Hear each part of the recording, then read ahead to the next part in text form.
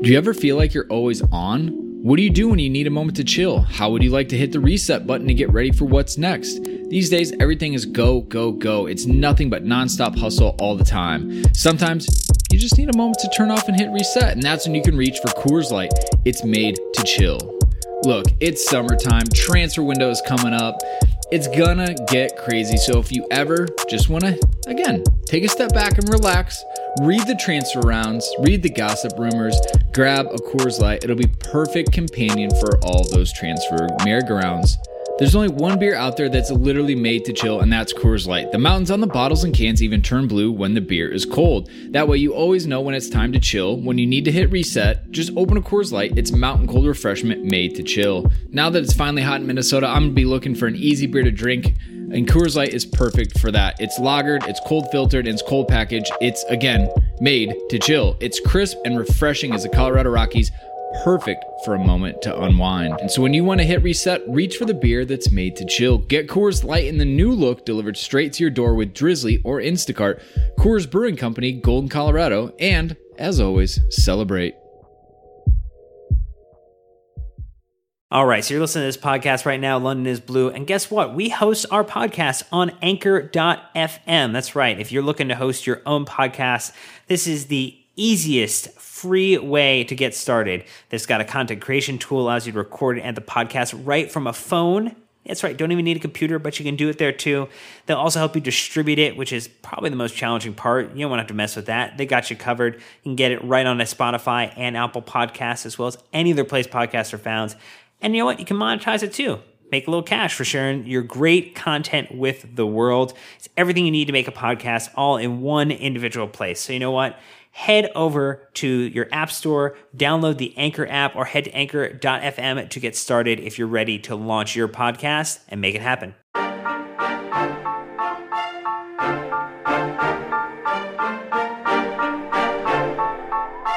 Hi, I'm Paulo Ferreira, and you are listening to The London is Blue. Welcome back, Chelsea fans, to the London is Blue podcast, a podcast made for the fans, by the fans, celebrating the only team that matters. Come on, you Blues. Welcome back, Chelsea fans, to another episode of the London is Blue podcast, presented by World Soccer Shop. Head on over to www.worldsoccershop.com for the best Chelsea gear around. It's the stuff we wear and use ourselves. So we're back in the Premier League, friends, and yes, we have Nick and Dan, but here's the deal. A lot has happened this week, more so in the last 72 hours, so we brought in reinforcements. Thankfully, Liam Toomey from ESPN FC is here. Welcome to the podcast, Liam. Thanks, guys. Pleasure. Thanks for having me. We're so excited. Nick, Dan, welcome as well. Nick, hopefully you were able to catch the match per usual. Of course. That's what we do. We know. I just want to call it out, saying you were on the Twitter, making sure everyone was tight in line, not getting too crazy. Yeah, a lot of trolls this week, Brandon. I had to do a little bit of digging back via the podcast account. So I think it was more stroking the flame, but yeah, you got to a little sometimes, bit of both. man. It was like the whole week had just set people into crazy mode. It was a crazy, crazy week. But before we jump into the match, let's go ahead and ask Liam some questions. Nick, I think you've got the first one lined up. Right. Hey, so, we do this with all of our first-time guests, Liam. So we're going to ask you to sing a song. I'm kidding. Okay. So how long have you covered Chelsea? For ESPN, just over a year. So since last December, Mourinho was sacked in my second week. Wow. Nothing notable there then. No. So it was quite a frantic start, and then the calm of Hiddink, which was probably worse than the manic last days of Mourinho. That lull was not the most exciting time for us covering Chelsea. We're sitting here trying to have something to talk about on a podcast, and good old Uncle Goose just not giving us anything. Nothing but draws. Exactly. Dan, what about you? Yeah, I'd love to know. Obviously, Conte has a lot of different sayings and phrases. Loves the word work a lot. I'm wondering if you have any favorite idioms maybe that he uses or different sayings that you enjoy of his. I think we have to continue to work is the strong favourite, just because it's present in almost every answer. If you keep him talking long enough, he'll eventually come back to that. One of the more troublesome ones is he has a bad habit, because he's still learning English, of starting his answer by going, yeah, but. And if it's a potentially incendiary question, like, does Diego Costa have a future at Chelsea? Has there been a bid from China? And he goes, yeah, but. More mischievous-minded journalists than myself might take a few liberties with an affectation like that. So, yeah, you need to be careful. He needs to be more careful, I think. But he just says it while he's thinking of the answer, because he's still getting used to English. Yeah, his filler. That's his go-to. And now we learned today, you bring him cake. I guess yesterday. Well, that was Leicester. I can't claim credit for that. Leicester, everywhere we go on all the away trips, we always rate the press food. Pretty much all the conversations I have with other journalists come back to the press buffet at different clubs. Chelsea's is particularly strong, but Leicester's was very good. And in particular, they had 4 or 5 different very good cakes. If I have one criticism of Conte, I don't have many. It was that he picked the wrong cake when he came into the press conference. There was a really nice chocolate orange number that he passed over, and I think the one he had was more of a coffee cake type thing.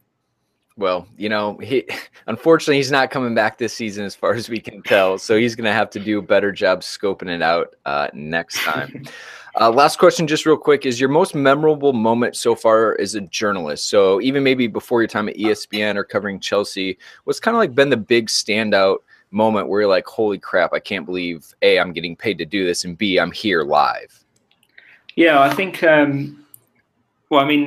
last Christmas was quite good, because I was one of the journalists that was invited to have a beer with Conte, Christmas beer with Conte, which was pretty cool.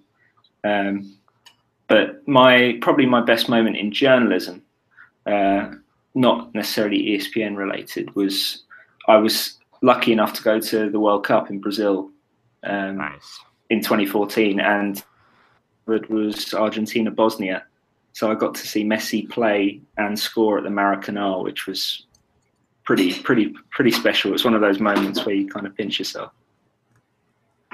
That is pinnacle stuff right there. I mean, World Cup, that is as big as it gets. So props to you, man. Let's see, Nick, I believe it's your turn to read out some iTunes reviews. We had 1 from the UK, or 2 from the UK store, and 3 from the US. So let's give them shout outs by name real quick. Right. Yeah. So back to the old powder keg to give you a shout out. So Marvin #1, there we go. Got a nice 5-star from you, and an incredibly nice comment. CFC Girl 99, fantastic. Great to see you in. And then Dansby.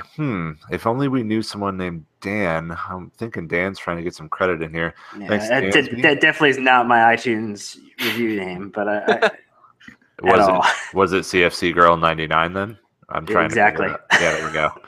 And then Teddy B and Stanford Bridge 121. Thank you guys so much for plugging us and rating us on iTunes. If you want to be shouted out by Dan next week, go do yourself the same, and Dan will give you a nice little comment. Awesome. Well, thank you so much. To kick this off, let's go ahead and talk about a little special that we still have for our fans, Nick. That's right. So, just coming off of those sweet iTunes reviews, we want to keep the positivity rolling. We still have a few $10 hookups for worldsoccershop.com that expire on the 31st. So all you have to do, just tweet at us. You've seen plenty of this if you followed our Twitter account over the last week. And we will DM you a $10 gift card to World Soccer Shop just for being a fan of us, Dan. Yeah, I think it's a great way for us to connect with you, hook you up, and maybe you want to get an Alonso jersey after this week too. And $10 would be helpful towards that. All right. Well, you know what, guys? As Conte said in his post-match press conference, it would be a disservice to the players who played today if we didn't talk about their performance. So we're going to go ahead and lead off with the match, and then we'll talk about Diego Costa in part 2, I promise. So Leicester City back in the Premier League action. over at the King Power Stadium. What's it like there compared to other stadiums, Liam? I mean, maybe even Stamford Bridge, since that's probably what most of our listeners are familiar with. Sure. It's quite a nice stadium.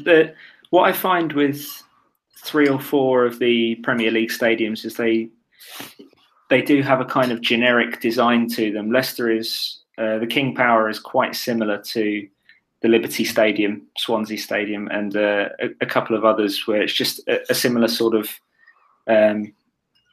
flat pack stadium design. There's not a great deal of character to it, these group of stadiums that were built in the last 3 or 4 years. But the atmosphere was generated by the fans, as it always is, and the Leicester fans were very good. They played a moving montage to Nessun Dorma of last season's Premier League title triumph, which was it felt like even more of a dream, even more surreal now when you look at the Premier League table and the different context, to Chelsea coming in this time. But it really got the crowd going pre-match, and I think it made the start of the game quite difficult for Chelsea because the fans were really up for it, and so were the players. Well, the match was this past Saturday, in case you missed it. Back to the normal Premier League schedule. I loved it. And scoreline, Blues 3, Foxes 0. Dan, you know what time it is, lineup time. Had some questions coming into this, but the team was coming off, 10 days rest? Yeah, a little extra time to prepare and get ready. And, obviously in the absence of Diego Costa, gave Conte one less conundrum putting together the lineup because he could field Pedro and Willian up top with Hazard pretty easily. Had Alonso, Matic, Conte, Moses running down the midfield area. Then you had Cahill, Luis, and Azpilicueta all ahead of Thibaut Courtois. So just, really minor change, kind of taking out Costa and putting in, both Pedro and Willian, which is giving him selection problems because they're both kind of hit, one game one is scoring goals, the next game the other is scoring goals, and this game he has to take advantage of both. What about in the press box, Liam? Any big surprises or, I know there's a lot of talk about Conte coming back, but I mean, what did you guys kind of talk about when the lineup sheet came out and what you were hoping to see? Well, it was all about Costa. We were kind of hoping at that stage that he wasn't in the team because it would have looked bad for a lot of journalists. We'd all reported the day before that he was dropped. But we were, once that story became clear, we were all expecting Hazard to play as a false 9 as he did against Bournemouth. That is definitely Conte's go-to plan B ahead of Michy Batshuayi. And the midfield, I think he tends to favour Matic for games against teams that he feels will be more physical. He tends to go with Matic over Fabregas. Kante obviously always plays because he's superb. Yeah, hard to argue with that. Nick, we had plenty of goals and we didn't have to wait long for Marcos Alonso to open the score line in the 6th minute. Yeah, that's right. I mean, this was probably, I would say, one of the most important goals of the season, kind of given all the shenanigans that happened prior in the week with Costa. So to start off the game, a great little layoff from Eden Hazard after a pretty great cross from Azpilicueta, and Marcos Alonso takes advantage with his weaker right foot. I thought he just slotted it home perfectly. So, yeah, fantastic way to start. I think a huge sigh of relief from most Chelsea fans. It was great. Dan's second goal, again, Alonso on the double. So what I liked about this is Chelsea started strong and then even came out at halftime looking just as strong. 51st minute, Alonso back at it again. Yeah, he was able to kind of notch another goal forward, and I think there's a lot of thought about whether it be credited as an own goal, but it was a shot on target, and it was nice to see that he was able to try it also with the other foot too. So he was able to get one with the weak foot, one with the strong foot. Just missing out on the header to seal out the trifecta in this match, but what a great game for him, considering some of the flack that he had received, especially after Ake was recalled, and people were wondering if that was spelling doom and gloom for Alonso on some Twitter timelines this past week. Well, speaking of flack, really quickly, I apologize for tweeting out too soon that it was going to be an own goal, because I had about 90 people tweet at me that the shot was going to be on target originally. So to all those who jumped the gun on me pretty hard there, I apologize. And I just saw the replay a little later than you did. Well, it was nice to see too the amount of space he was getting that caused that. You saw a lot of Albrighton just kind of getting drawn back into the midfield, and it's very easy to do when you have Matic drawing your attention away, you have Conte drawing attention away, you have all the things that are going on with Moses and Willian on the right side. So to free him up, he had way too much space the entire match to play around there. Well, it is a little bit different. I think we'll talk about Marcos Alonso's performance here in a second. But, Dan, you did tee us up very well talking about that header, because that is what Pedro did in the 71st minute to seal the deal for Chelsea. A bit of a ballet-esque spinning back heel. I'm not sure, Liam, if that's the official name for that. But he found Moses out wide and then got a nice deflection chip, Willian out wide, and got it back to Pedro, who surprisingly scored a header.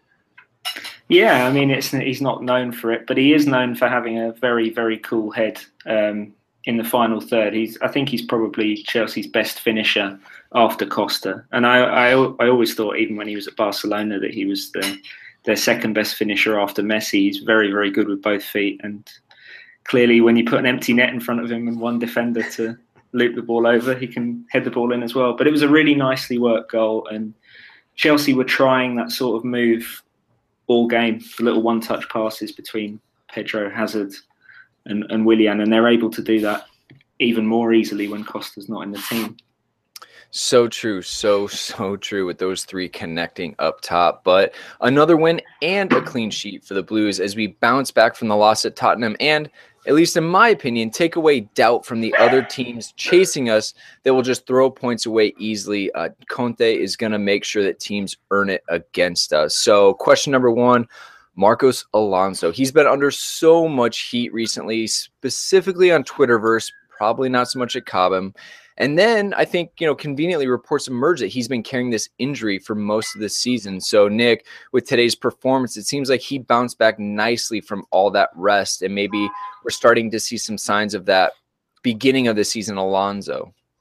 Yeah, I think the main thing that was kind of released in the week was that he had been carrying that injury. At least our podcast didn't really know that and cover it. So, I think that might be a huge part of this. And then also, just like we've seen with other positions on the pitch, Pedro and Willian going back and forth, Cesc and Matic and Conte going back and forth, competition breeds better performances. So if Ake is seen as kind of a threat to his position and especially coming back after being recalled, then I think we're going to get probably a pretty stiff competition there and more than likely some better play out of the entire deal. Ake has returned, but as a center back, according to Conte, lots of people are speculating that he can be a strong left wing back. What do you think, Liam, or maybe what have you heard kind of in regards to that specifically with Ake, maybe giving some competition or even backup to Alonso? Well, I asked Conte about this on Friday at his press conference, actually. I asked him specifically whether he'd tried Ake at wing back in training during the week, and that was when he said that he's only really assessed him as a centre back at the moment.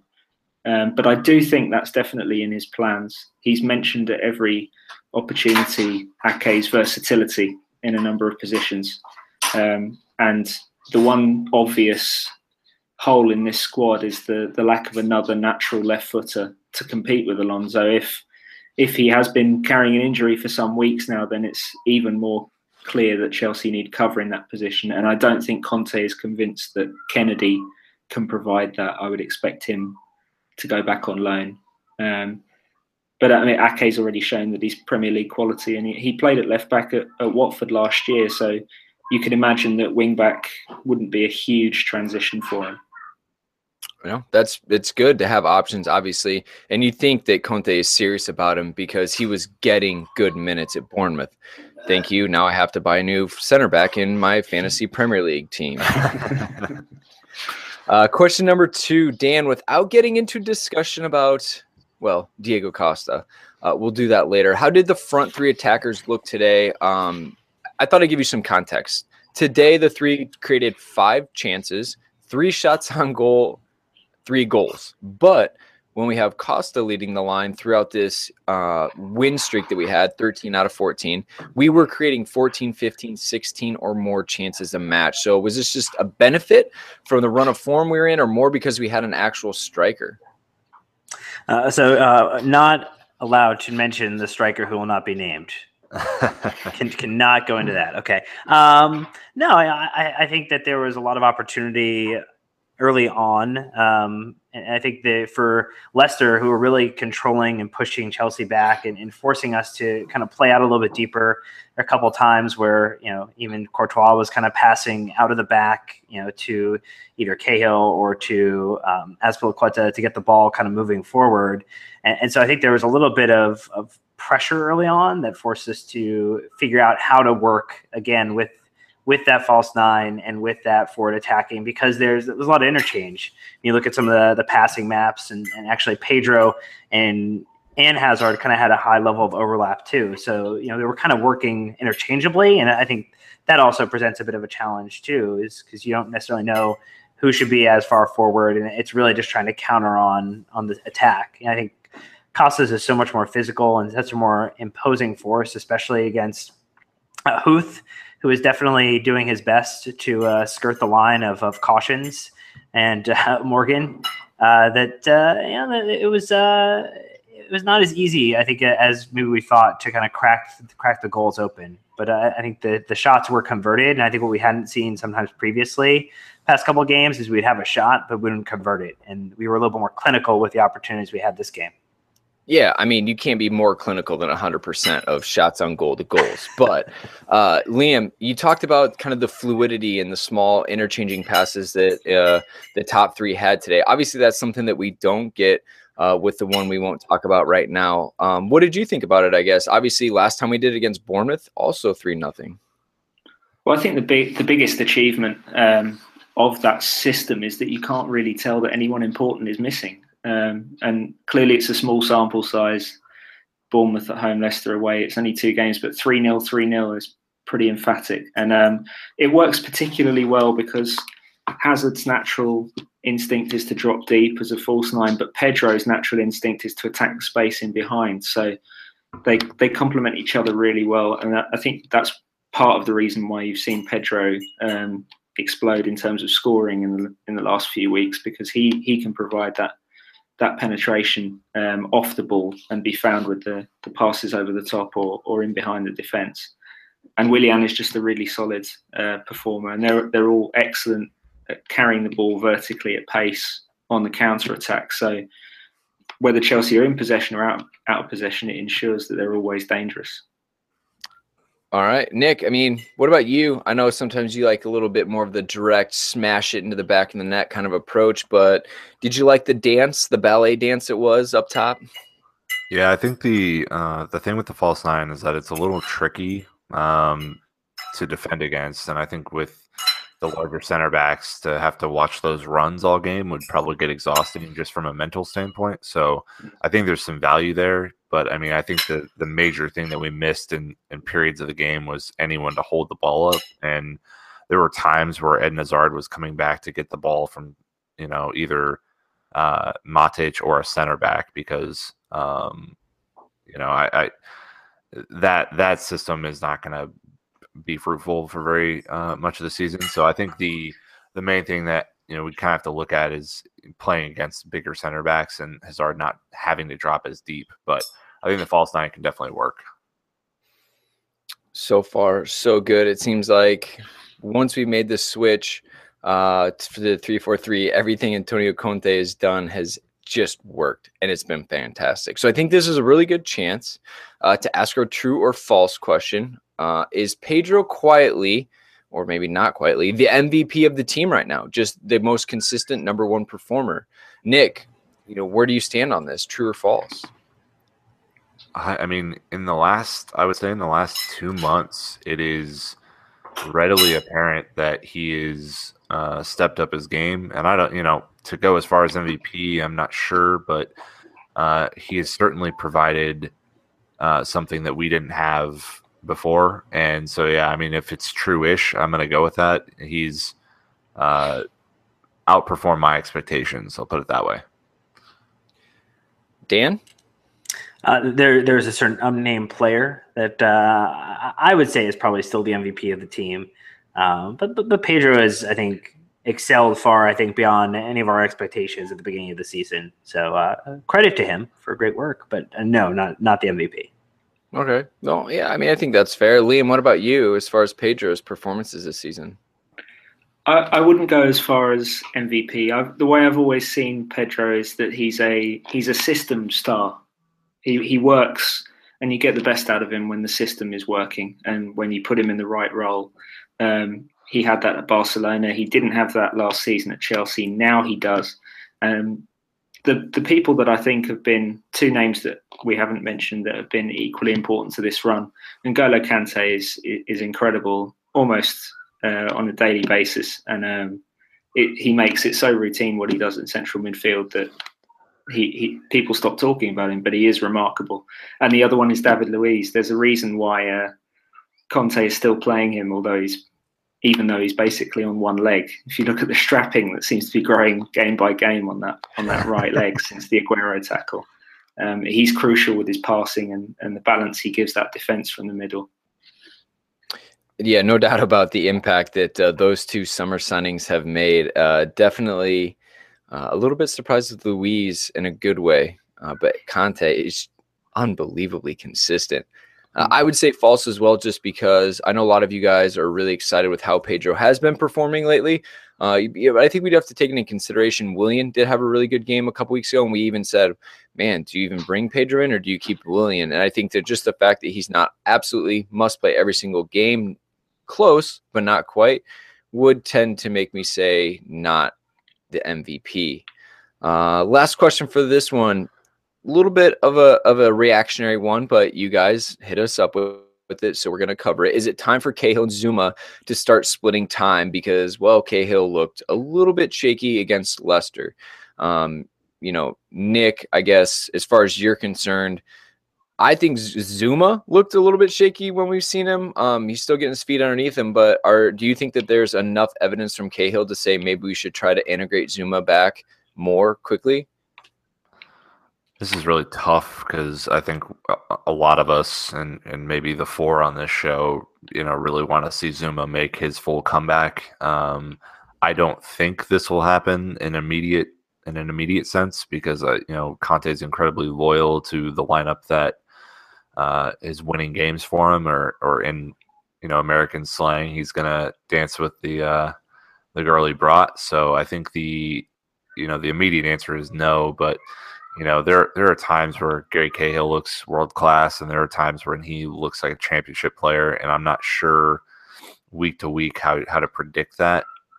He struggles with people running at him, where I think Zouma does not as much just due to athleticism and tackling instincts. So, I mean, a couple more off performances and we'll see, but not in the immediate term. Dan, set him straight. Did you see the bicycle kick today? That was a great attempt. If that had gone in, I think that would have been better than Andy Carroll's goal. Can we play him at striker or what? Yeah, I mean, look, we've done it before. John Terry and Everton last year, so that would be a good opportunity. I think you're not going to see a rotation in that point. I think Zouma probably in the FA Cup match coming up gets another shot, maybe some substitution minutes. But Gary Cahill gets slagged for when he is doing the worst thing, but puts in 70, 80 minutes where he's super solid and no one notices those. So I don't think we're ripe for a change while we're continuing to win. I think obviously we got a little shaky after a loss to Tottenham, dusted ourselves off, starting a new winning streak, and just got to move forward. Yeah, Liam, I mean, we try to be, that 10,000 foot view and not try to be too reactionary. That's just kind of the way the three of us think. Obviously, a lot of people on Twitter are different, and they will say, axe him today, the next week they love him. I guess, what do you think of Zouma as far as his progress, and then maybe like an overall on Cahill? whenever I've seen Zuma, I went to Cobham a few weeks back before he was even playing competitive development games, and just saw him play a game at Cobham. He looked incredibly rusty. He's steadily gotten better, but I think you saw against Peterborough the incident that actually saw John Terry sent off. There's a mistake from Zuma in the build-up. He doesn't intercept the pass, which allows the striker to isolate Terry one-on-one, which is never good. So I think, yeah, he would, even before he got injured, Zuma wasn't positionally very polished. His athleticism got him out of trouble quite a lot. I think he's a fantastic prospect, but Conte wants to work with him, particularly positionally and tactically, over the next few weeks on the training ground. Cahill has performed very solidly, particularly over the winning run. There have been the odd dodgy moment, and I think Tottenham showed that flank is the one that you can exploit with him and Alonso in front of him, who's probably Chelsea's weakest defender. But Cahill is doing okay. He's probably the one long-term who's most at risk out of that back three. But I think for the time being, as long as Chelsea keep winning and really not giving Thibaut Courtois too much to do, I don't think Conte will see any need to change it. All right. Well, fair play. Any other thoughts from this match? Obviously, I gave my special shout out to Cahill for that bicycle kick. We retweeted from @PA Dugout because they had a phenomenal angle on the photo. I mean, big man getting up, made sweet contact. But Dan, anything else that we maybe missed that you want to bring to our attention? No, I mean, I just think it was a great match. It was also nice to see RLC get some minutes after a pretty great performance in the FA Cup match. Again, you always wish Michy would get a few more minutes, but it's also about making sure your 11 stay fresh. So it's not always about taking the minutes there just to use them to use them, but it's about keeping players, I think, aware positionally, trying out different things, and really we're playing the false nine, which really we've only played 2 times. So this might not have been the game to experiment as much when you're also looking to get players at game speed, practicing the mentality to play this way, because it gives us then another option. Maybe 5-6 games from now, maybe Costa gets suspended a game, maybe his injury continues. Like, this gives us another option, and you want to get that really solid before you start experimenting too much with it. Yeah, Nick, what about you? One, I would add that RLC's goatee needs to take a hike. That is pretty gnarly. We saw some pretty funny comments on Twitter saying that he's growing a goatee so that Conte thinks of him as a man and wants to play him more. So that was pretty hilarious, and always good to see him get on the pitch. I think the thing that we have to kind of finish up business with here is the man of the match poll, which Alonso won going away. I did put a little cheeky Antonio Conte option at the bottom that got 8% because I feel like he was a true leader kind of during the craziness. So a lot of heat for Hazard being in there. I always get it wrong though, so that shouldn't really be a surprise, Brandon. Yeah, there's no winning on that. Liam, obviously, you've got a very in-depth view on this already. Read through the article you posted, kind of the reaction about the Costa stuff in the match. But anything else maybe that we've missed that you think is important to pull out of this? From the performance? I think what struck me most was that it was another game where you maybe look at it on the fixture list, despite the fact that Leicester lost a few players to the African nations, and it might have been a good time to play them. It's another game you look at the fixture list and think that could be a tricky one for Chelsea going away from home. And for the first 20 minutes, maybe the result was a little bit in the balance, but Courtois was never seriously threatened, and it was another game that they just kind of wore the other team down without giving them anything. Courtois had 2 saves to make in the entire match. One of them I don't think was even a shot. So they're not giving other teams very much, and for the same reason that I thought after the Tottenham defeat they didn't need to be too worried, because I don't think too many teams have the players that Tottenham have to cause this system that many problems. As long as they can keep the key performers fit and performing at this level, they're going to be very hard to stop. Indeed, it is a good sign of strength in that, like you said, Tottenham was a bit of a one-off in the fact that it was a unique team with a unique skill set, but Chelsea are indeed here for the long haul. So as it stands, Chelsea are on top of the table, 52 points. Spurs making a massive jump to second on 45 points, overtaking Liverpool, who are also on 45 points. Tottenham with a surprising +4 goal difference over Liverpool. Arsenal, well, you know where they're at. And then the Manchester clubs, City in 5th, United in 6th. Dan, United doing some nice work for us, taking the wind out of Liverpool's sails. Now, when you pay someone £8 million to sever a package, maybe you can hope for a couple points to go your way. I would also really quickly add that Everton just completely smacked Manchester City today, and that was not even remotely close. So I think you're looking at a scenario where this top 4 right now might be the top 4 going forward. What a crazy thought that would be. Liam, what are kind of your thoughts on the top 6 as it stands? Obviously, Chelsea in a really strong position with, some title contenders dropping points, but man, Tottenham especially are on a hot run as well. Yeah, absolutely. Putting Chelsea under pressure. But I think they're the ones that are putting everyone else under pressure at the moment. If you see the way Manchester City performed and what happened between Manchester United and Liverpool, everything else is falling their way, isn't it? So I think all the other teams keep giving them points, keep extending the lead. So it's all going Chelsea's way, apart from one notable topic which developed over the weekend. But on the pitch, in terms of what Conte's doing with the team and the pressure that he's putting on the rest of the league, it all looks very, very good for Chelsea. All right, Chelsea fans. Well, I promised you we will talk about the Diego Costa situation, and that is coming up right after we've got an exciting little offer going on at World Soccer Shop, Dan. Yeah, I know, Nick, it's a little cold in Kansas City this weekend. That's right. You're snowed in, actually. Is that accurate? Iced in. Ice, bro. Iced in. Yeah. That is, you're probably chilly. And if you're chilly and you like Chelsea, World Soccer Shop has a couple of jackets on sale, which, one, would keep you warm, but two, you would also look stylish sporting the club crest on your chest in some area as you zip up and stay warm. So I think, Dan, Nick, you should go check those out. Dan, do you like the kind of retro look, or are you more kind of like stealth mode, like just the crest on the jacket and nothing else? I think it would be crest on the jacket. I think are you talking about the Adidas Chelsea presentation jacket 16-17? I think that's a good option. I'm more of the retro guy, though. Honestly, I love that old retro crest, and I think I might go for that.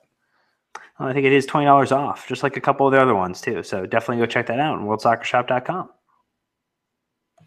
Guys, combine that one with the $10 gift cards. We're going to make this so sweet for you. It is winter. You got to stay warm. So part 2, we have some exciting things that have happened this week for Chelsea. Kicking it off, the stadium plans were approved by the Hammersmith and Fulham board on Wednesday. Glenn on Facebook says, when can Chelsea start to build their new stadium? Will Wembley be our stadium for the time while they are building? Liam, were you happen to be at that council meeting? I was, yes. How was it? Exhilarating? I heard it was like 4.5 hours long. So there was a cashew problem too, according to Dan Levine. That was, I think, specific to Dan Levine. He was sitting at the back of the room. But yeah, it was far more interesting than I expected a council meeting to be. But it was purely because the subject matter was what it was. It was a little bit surreal. I was sat right next to, or only a few seats away from Bruce Buck, Chelsea chairman, and I think all through the night the sense that you got from the Chelsea camp was that they were quietly confident it would get through. There were some very specific concerns raised by local councillors, very strangely specific ones about the drainage from the upper decking around the stadium, but they didn't keep their cards close to their chest in terms of, they all pretty much hinted that they were broadly in favour of the project. And then it all happened very quickly. Just after 10 p.m. UK time, they called a vote, and it was unanimous. And then as I was leaving the building, I saw the stadium team go immediately to the nearest pub. So they were clearly happy with the way things had gone. Oh, you have to be. I can't imagine, going through all that work and then having to go back to Roman and saying, yeah, not quite ready. We need to go back to the drawing board. Yeah, I mean, it's been years of work for them, and I mean, it's only just beginning. But the application was submitted in November 2015, so it's been 14 months from there to here. It looks like it's going to be Wembley, but the timetable is still to be finalised, I think, on how everything's going to happen. Oh, yes. So Nick, we're not just going to start knocking it down tomorrow.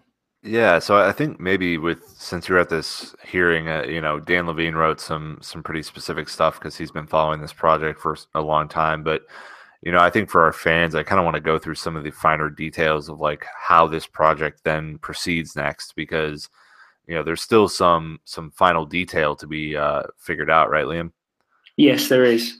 One of the things is they have to get approval from the London Mayor before they can go forward. So we got to do that. We got to get that step kind of knocked out. And from what I've read, it doesn't seem like that should be a big issue, correct? Yeah, no, most people aren't anticipating that would be a problem. I think London mayors tend to be in favour of big money-making projects around the city. So I think, one of the issues that was raised is really just logistics about the area and the amount of fans in the area and transport, right? Yeah, the underground is a big issue. It's one of the issues that has limited the expansion of the stadium before, because the train line runs right along the back of the stand. They're talking about decking over that, but they need to work with London Underground to form different routes in and out of the stadium. At the moment, it's only Fulham Road that you can get access to Stamford Bridge from. They want to change that, so there's at least 2-3 different ways. But that we don't yet know the exact plan. They're still working with Transport for London and London Underground on that, Network Rail. So once all this stuff gets kind of figured out, these initial next steps, then it comes down to kind of the financing of the actual project, which, we're not assuming that Abramovich is going to self-fund, correct? Well, no, I think the sense is that he's going to find partners to invest in it. I think some of the money will come out of his pocket. It certainly won't be at Chelsea's expense. That's very important. That's been clear from the start that this is an Abramovich-driven project, not a Chelsea one. So he will find partners to help fund it, and they'll go from there. But that process will be going along at the same time as they'll be working with local authorities and finalising logistic plans. And there's still a lot of admin to do before they even put a shovel into the ground, really. Right, and I think that for most timelines that we're seeing, possibly a 2022 or 2023 kind of first season at the New Bridge. Is that right? Yeah, it seems to be 2021, 22 is the kind of working estimate for the first season that the new stadium would be ready. So it would be a year before the move would be they'd start to demolish the buildings around Stamford Bridge, so the hotels and the bars and things. And then the second phase of the demolition of the stadium itself, that would be 3 years, factoring in the construction of the new stadium, and Chelsea would be somewhere else for that time, likely to be Wembley. I've seen Twickenham as a possible location, but there's some obvious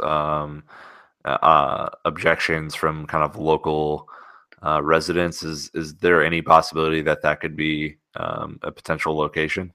Yeah, I think Chelsea originally expressed an interest in that, but while Twickenham residents are quite happy to have rugby fans on their doorstep several times a year for major events, they don't really want a football team nearby. I think that would be there's an acceptance at Chelsea that would be a non-starter.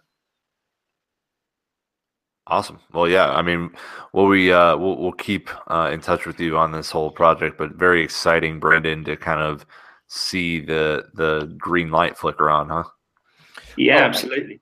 Yeah, this is exciting, guys. My girlfriend is an architect, and when she saw Herzog de Meuron is on this project, they are one of the best in the world. They also did the bird's nest in Beijing for the Olympics. So this is definitely going to be a statement piece as well as a football piece. So I'm really, really excited, obviously, to see what happens. So let's go ahead and transition into the January transfer window. Dan, at Chelsea Chat 1905 says, if Costa still wants to move by the summer, would you personally be willing to let him go? And who would your replacement be? No, he's got 2 years left on a contract. That's stupid. I mean, should we tee this up with Liam really quick and kind of get the insider perspective on what the hell happened this week? Unravel the ball of wax that is the Costa Conte Drama Central 2017. Yeah, sure. So here's what we know so far, or what we think we know. Two English newspapers late on Friday UK time broke the story that Costa had fallen out with a Chelsea fitness coach over an injury, a back injury, and that Conte had intervened. This was supposed to have taken place on Tuesday, and Conte had intervened on the side of his coach and banished Costa to train on his own for 3 days, and then excluded him from the squad that travelled to Leicester. What we don't know is, we also know that there is an offer from China, a significant and lucrative offer from China. We don't know what club that is yet, although it's widely reported to be Tianjin. We don't know the precise terms exactly yet, but it's clear that that is in the backdrop, and it's a significant part of the background of what has happened between Costa and Conte this week. Conte was very careful with what he said in the post-match press conference about Costa. It wasn't. He declined to say that Costa definitely has a future at Chelsea, but he also said why can't he play again? So I think Chelsea, they don't know how this is going to end. No one really knows how this is going to end. So Chelsea are keen to avoid burning any bridges, but it's clear that there are some pretty significant problems between Costa and Chelsea and Costa and Conte. Dan, I saw the Instagram post though. It's a good social media manager at work, earning their keep 100%. I think it's all about, I think, saving face and trying to, eliminate outside noise so that, really the two people need to get together in this moment. From my understanding, Liam, it's that Conte and Costa need to get together for the solve and the resolution so that the club can continue to move forward, employing a great striker and effectively backing their coach and manager the right way. Yeah, I mean, I think Conte would like to keep Costa, even the way things have gone this week. He's been the best player in the Premier League this season. But it's difficult. They don't know the extent of his interest in this move to China in this window. And they don't know how much he is willing to push for it. They are determined not to sell him, even more determined than last summer when they fended off interest from Atletico Madrid. There are a million reasons why they don't need the money. There are 60 million that they got from Oscar reasons why they don't need the money. And I think if they lose Costa now, with Costa, you would say Chelsea are clear favourites to win the league. I think without him, you can't necessarily be as confident in saying that if they have to play this false nine system every week. So they're determined to keep him, but we really don't know how this is going to end at the moment. There's a lot of January left. Yeah, I think there's a couple of scenarios that pop up in my head about this situation. One, if he's actually injured, which, it kind of, from all that I've inferred online and via some chats with some of our friends over across the pond, that, it very well could be an injury, but that's, kind of the least of everyone's concerns with the situation. If he's injured, no problems, get back into the team when you're healthy.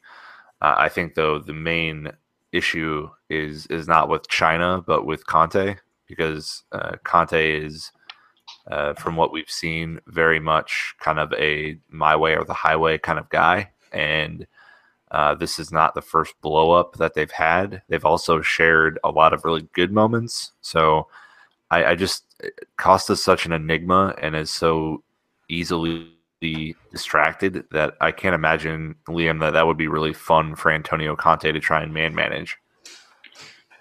Well, but I think he's quite enjoyed managing him so far this season. There's always been a tension between them, as you say, but it's been very much a creative tension so far this season, and it's been one that's got the best out of Costa. They will have their flare-ups from time to time. They did in the Leicester game at Stamford Bridge earlier in the season when Costa requested to be taken off. But I think even if Costa were to stay there, this wouldn't be the last incident like this. Perhaps it might be the last incident as serious as this. But it's I think in isolation, the argument they're not too worried about. It's the serious and lucrative interest from China that is causing concern at Chelsea. Yeah, I mean, I got to figure that Costa was probably already in line for a pay increase of sorts, especially after his performance this season, rebounding.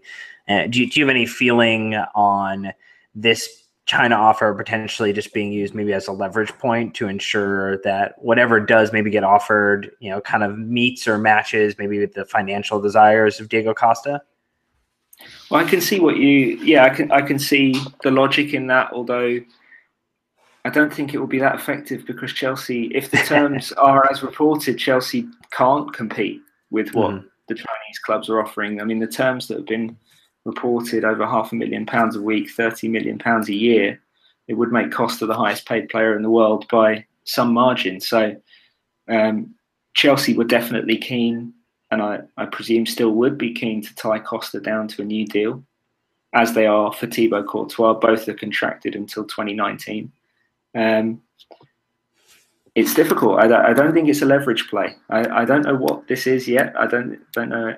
Any of us know exactly what this is yet, but I don't think it's a contract leverage play. It's pretty interesting. Obviously, for us, it just kind of came out of nowhere, but it sounded like maybe there's a little bit more involved to it. Conte said in the press conference over and over, I'm telling you the truth. No one's saying he's not. We're just thinking it might not be the whole truth. And we totally understand why he's not going to air this out. Obviously, Dimitri Payet, West Ham, Slaven Bilic, that did get aired out. That was his strategy. But I think it's a little bit different. Chelsea seemed to be a lot more firm on keeping Costa. And why wouldn't you? I mean, you're on the perfect road to pick up the trophy, for the Premier League this season, potentially Golden Boot, even Player of the Season.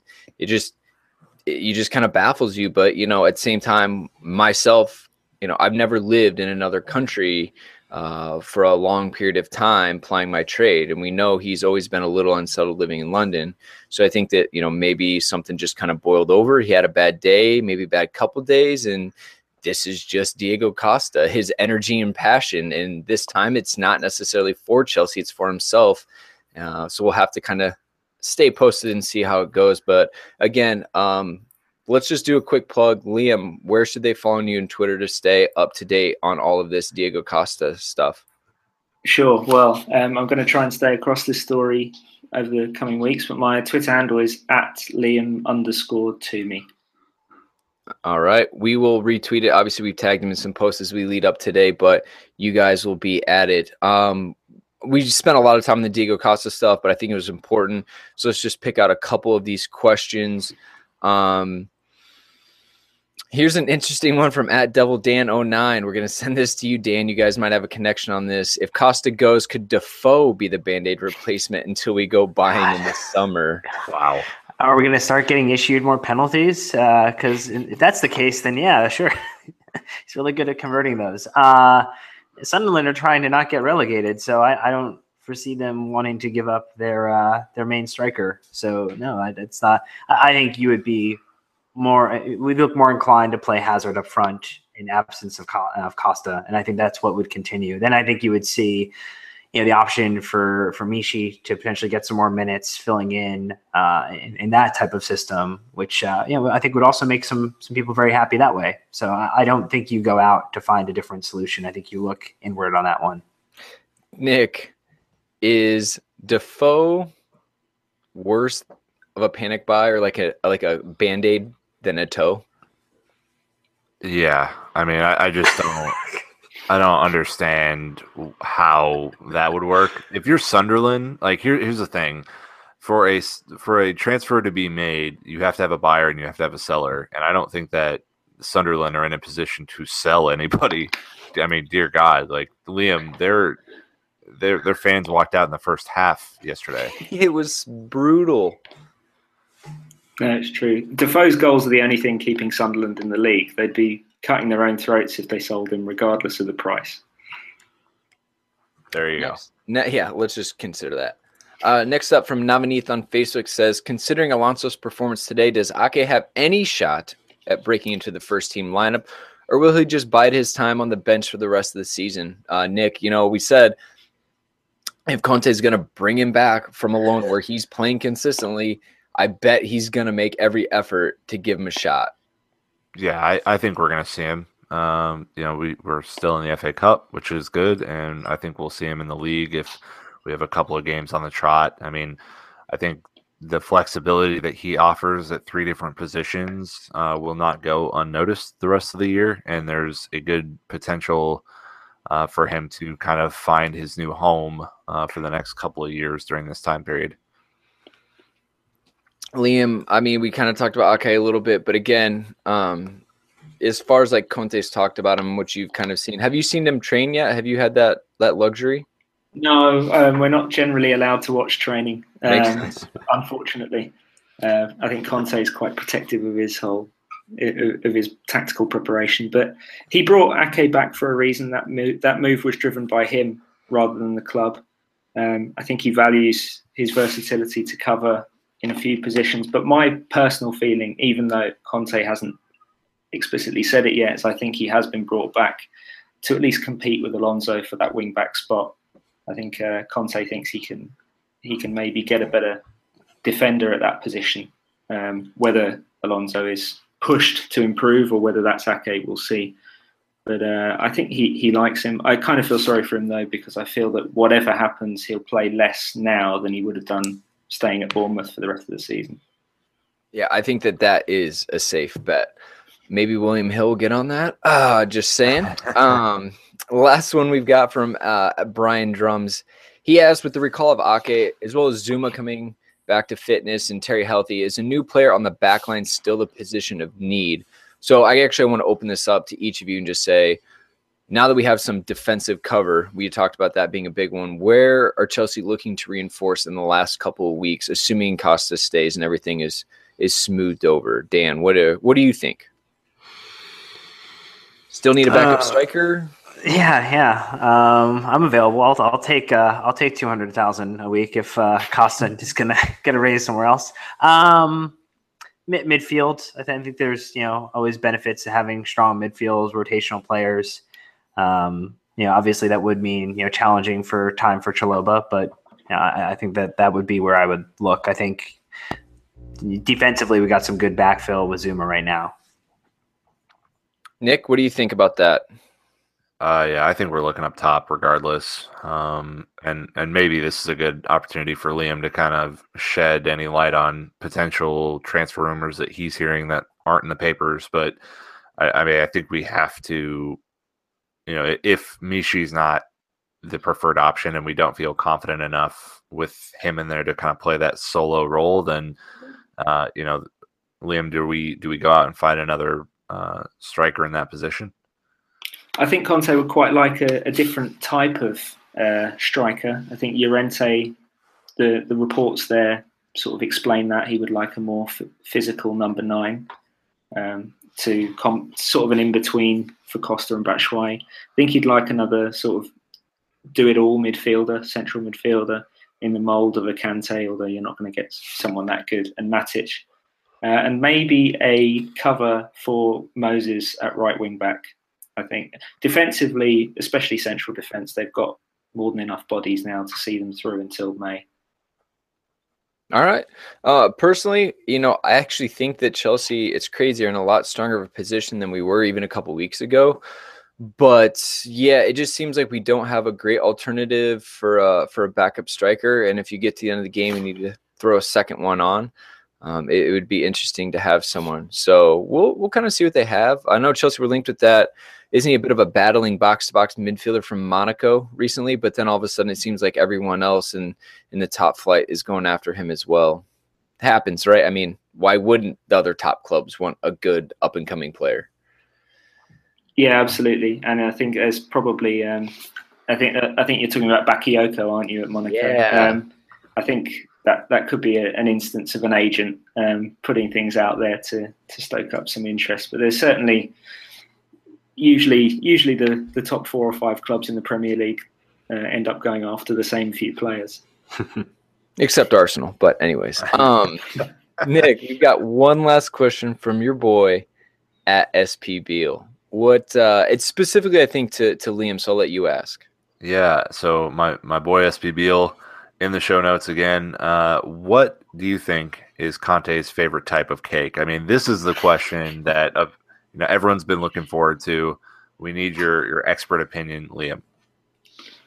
It's a tricky one. We have had some recent evidence he did gravitate towards the coffee cake at Leicester, despite the chocolate orange number that I sampled myself pre-match. That was very, very impressive. I think coffee cake is.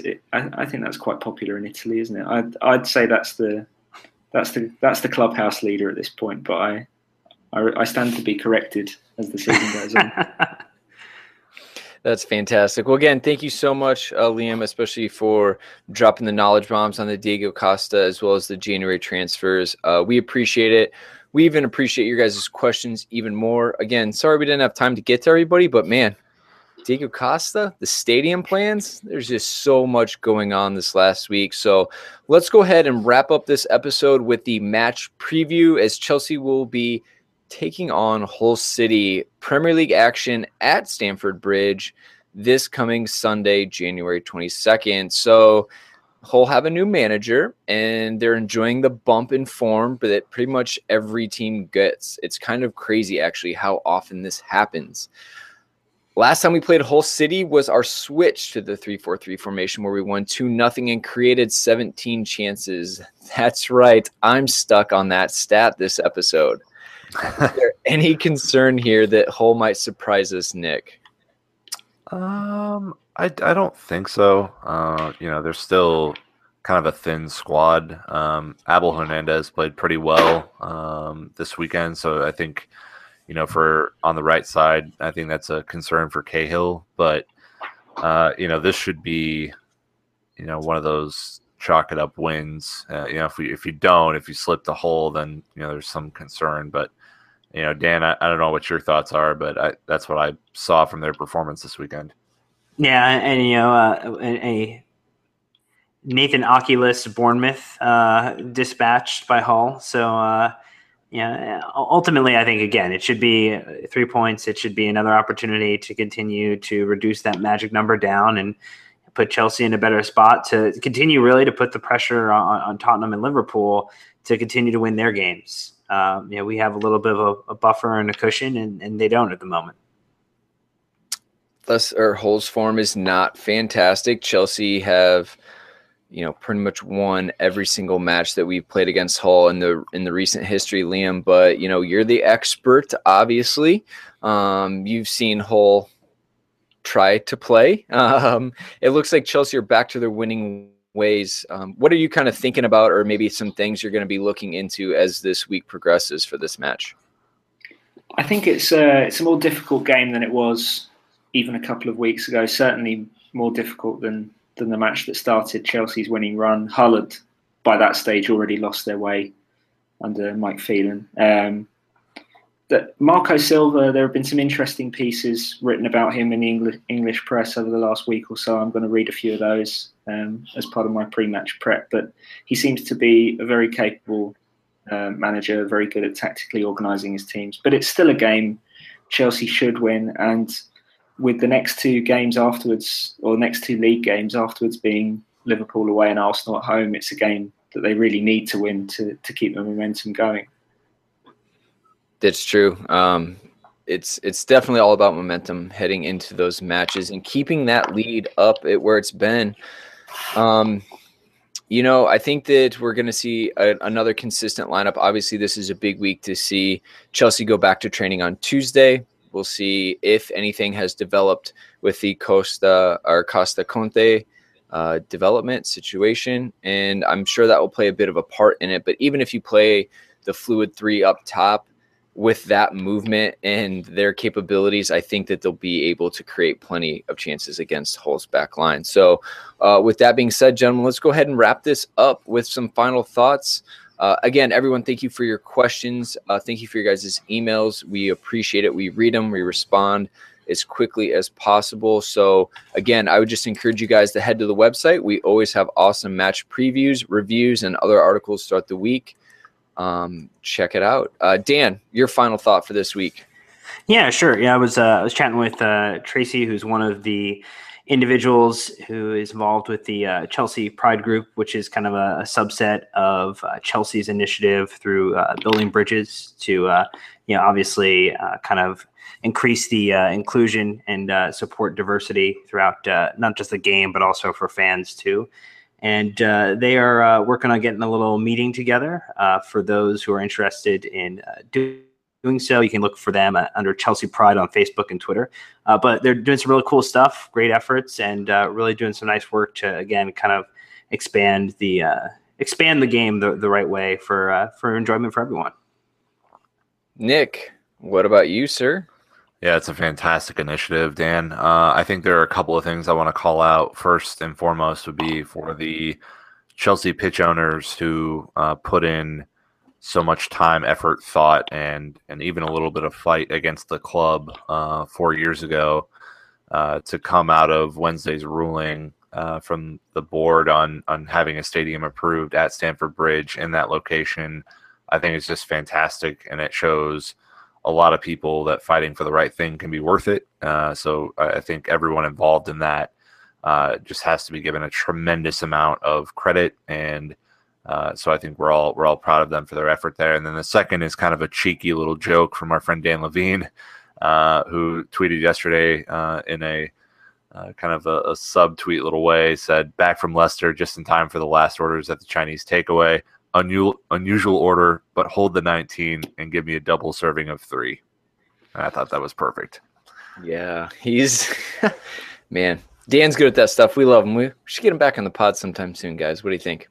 Yep. All right.